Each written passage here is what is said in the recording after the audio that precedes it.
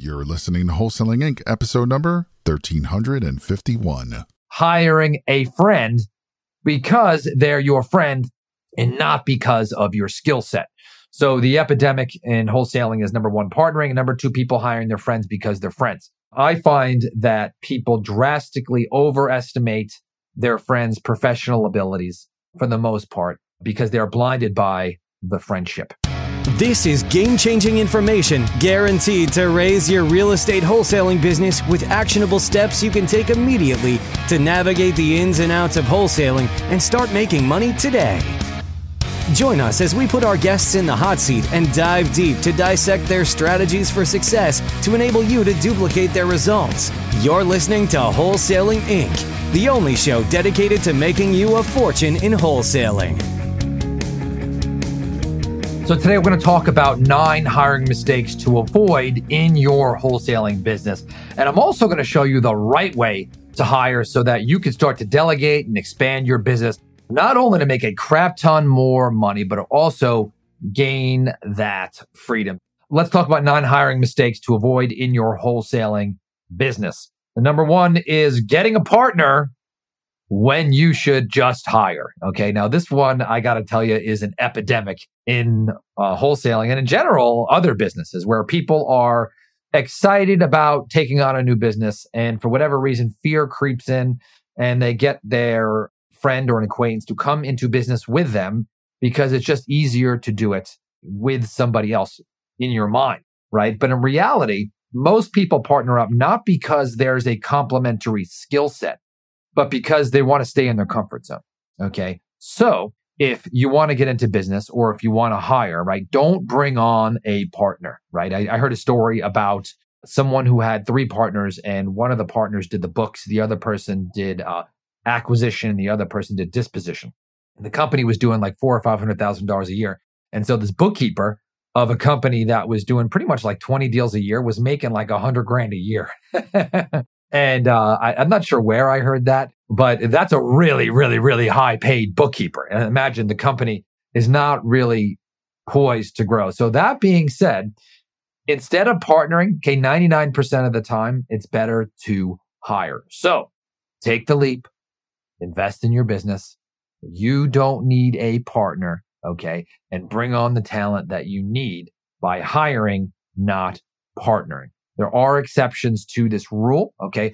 If someone has a drastically different experience than you and they are highly skilled in another area that you are not. So for example, if you are a crazy visionary and you got big ideas and you're a closer and you've got someone who has a lot of experience building teams and managing people, right? And I'm talking real experience managing people, that may be a good fit. But otherwise, right, it's most likely that you need to hire someone. Number 2 is hiring a friend because they're your friend and not because of your skill set.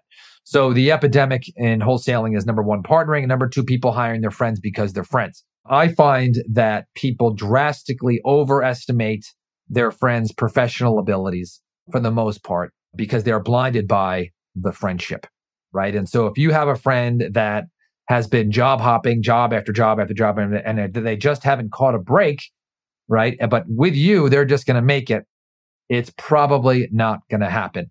With stocks, past performance is not a predictor of future results. With people, past performance is almost always predictive of future results. It's like Groundhog Day. So if you are going to hire a friend, let me go the converse here. You want a friend who has absolutely, like, let's pretend you were going to hire a friend as a salesperson position, right? You have a friend who makes great money in sales.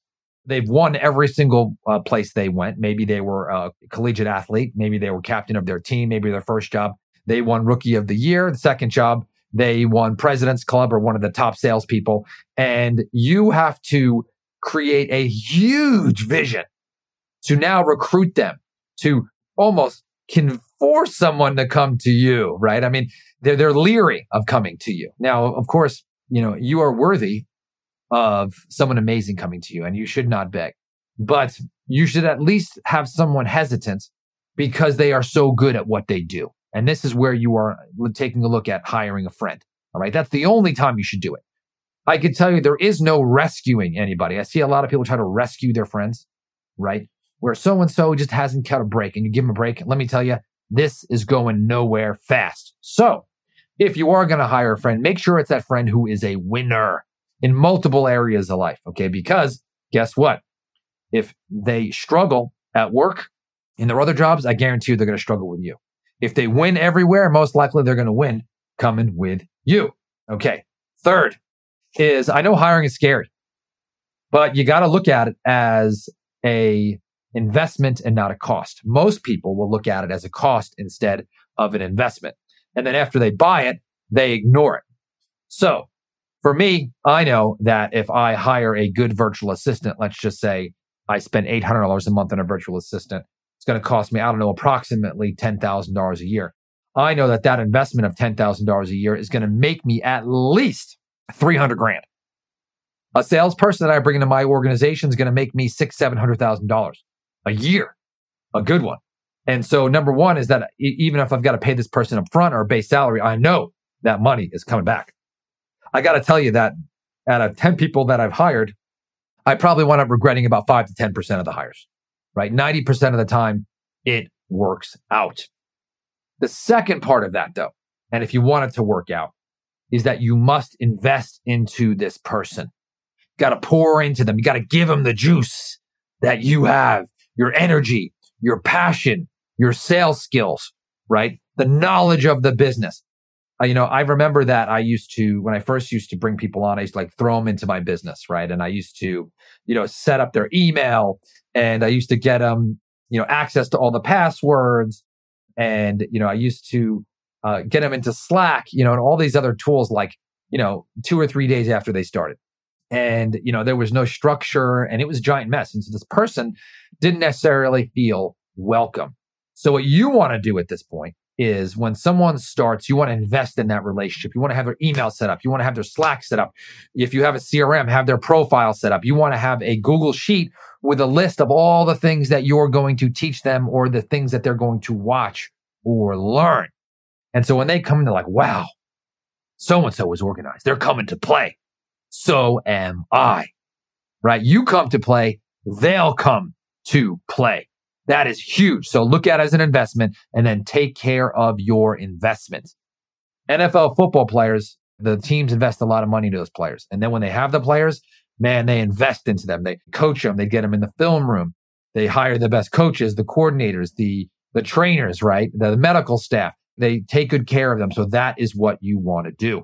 The next thing, fourth thing that people do, this is one is a huge mistake, is where people try to outsource sales too early. And some of you never should outsource sales. Sales is the highest paid activity that you can do in this business. Now, some of you want to have a 7 or 8 figure business and you don't want to lock up deals anymore. That is totally fine. I get that. And that's a portion of people who listen to this. And I'm all for that. There are other people who say, Todd, I just want to make, $500,000, $1 million a year. And I just want me, good virtual assistant, and maybe someone to help me with team me up with some leads. That's okay too, right? You can make $500,000 that way in your pocket, maybe $1 million. Either way, you do not want to outsource sales too early, either with a lead manager or with someone who's going to close your deals, because this is the highest predictor of success in your wholesaling business, especially when it's a baby. So I would outsource other stuff first. Like I would get a good virtual assistant to handle all of my administrative work, all of my marketing work, right? Check my email, do my calendar, handle personal tasks. So that way I can focus on closing big, fat, juicy deals. Man, just take a bite out of it. I can taste it. That's 1, 2, 3, 4, 5. Next is overpaying acquisition people. I love acquisition team members. I want to pay them well. I want to pay them fair. I want to pour into them. I want to give them leads. I want to set them up. But many people, they feel and they fear that a good acquisition specialist is going to see the business and see how it operates. And they have to give them this big, huge chunk, like 25 or 50% of the deal. And I can tell you that you will go broke if you pay somebody like that. There's a lot of moving pieces to this business. Let's be real, right? If you cold call, you got cold calling, you got texting, you got mailers, you got internet leads, right? You should be spending anywhere between 10 and 25% of your gross income on marketing. depending on how big your team is, right? If you've got a bigger team, it's going to be about 15%. If it's just you and maybe a VA, you can spend up to 25%. But for me, I would not get into a scenario where I'm paying more than 18% to an acquisition specialist. Okay. Now I'm talking about gross. So I know some people, they have friends, they bring them in the business, and those scenarios usually don't work out because the business is starved. Okay. So just heads up there. By the way, you want your acquisition specialist to win. You want to give them lots of leads, lots of sales training. You want to give them motivation. You want to give them structure. You want to help them sell their deals for top dollar so they can make a couple $100,000 a year, right? Very, very, very important. Okay. There's also other ways that you could pay your acquisition specialist. You also could have them lend on your deals and give them interest. You could also give them education. So all these things. Next thing would be not firing people early enough. Now, this one is a doozy. I see so many people have a business and it's struggling. And they're like, oh, so-and-so is not cutting it, right? They're coming in late. They're like, how do I motivate my salespeople? They're coming late, leaving early. They're not following up. They're not doing this. They're doing that. I can tell you that you cannot motivate anybody. If they ain't motivated, they're the wrong people. I learned this from the book. I think it was Scaling Up, might have been Traction. But basically, if someone is having a performance issue, it is your job to get in there and retrain. And you talk to somebody, you retrain, make sure you're doing your part. 30 days later, have the same conversation, pour in, train, invest, right? And you could train too in between there. That's the second time. If that doesn't change the third time, they got to go. Okay, they got to go because it is not changing. It is easier to change people than it is to change people. Okay, I'm going to say that again. It's easier to change people, as in get another person, than it is to change people. Okay, remember that. All right. So, by the way, not having someone who's on the same level of you is draining. It is draining. It's going to take away your superpower. So make sure you move on. Next thing is putting someone behind you. Then in front of you. So one of the things that I tell my executive assistant is I need you out in front. Okay, I want you empowered.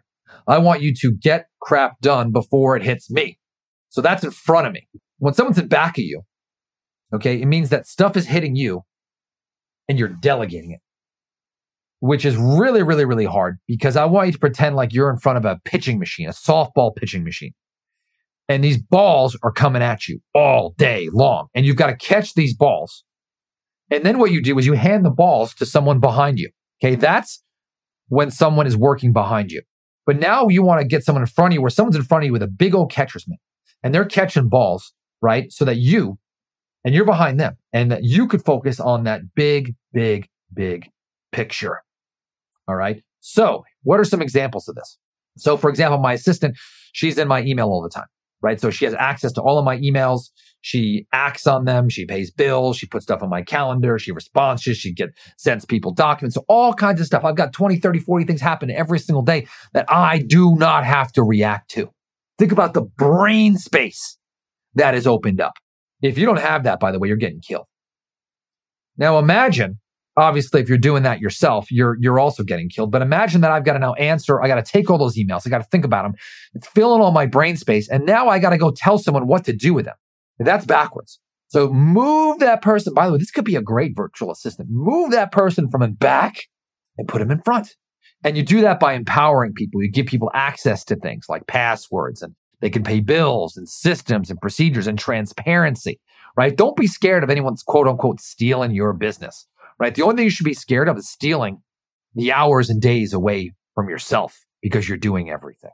Okay. You're going to steal from yourself before anyone else steals from you. Next is not having regular meetings. So we follow the Traction method of meetings. So we've got something called an L10 on Monday. It's 90 minutes. Starts at the same time. It's got the same agenda, same format, always ends within 90 minutes. Always. Okay. And it's a routine. We talk about and do the same thing every single time. We talk about the stats of the business, right? We talk about issues and opportunities. Everyone can speak. It is awesome. We do that once a week and we save a lot for that meeting. So that's a whole other session over there. And the last part, biggest hiring mistake, I got to tell you, is not recruiting regularly. I see so many people, number one, not find the person that they want to find because They just are looking for someone when they need it. I find that people are scared to fire bad people because they don't want to do the work or the pain that's required when you have someone in that position. So always be recruiting. Keep a bullpen, keep a Google sheet of all kinds of people who you think you might want to work with one day. So I'll review these again.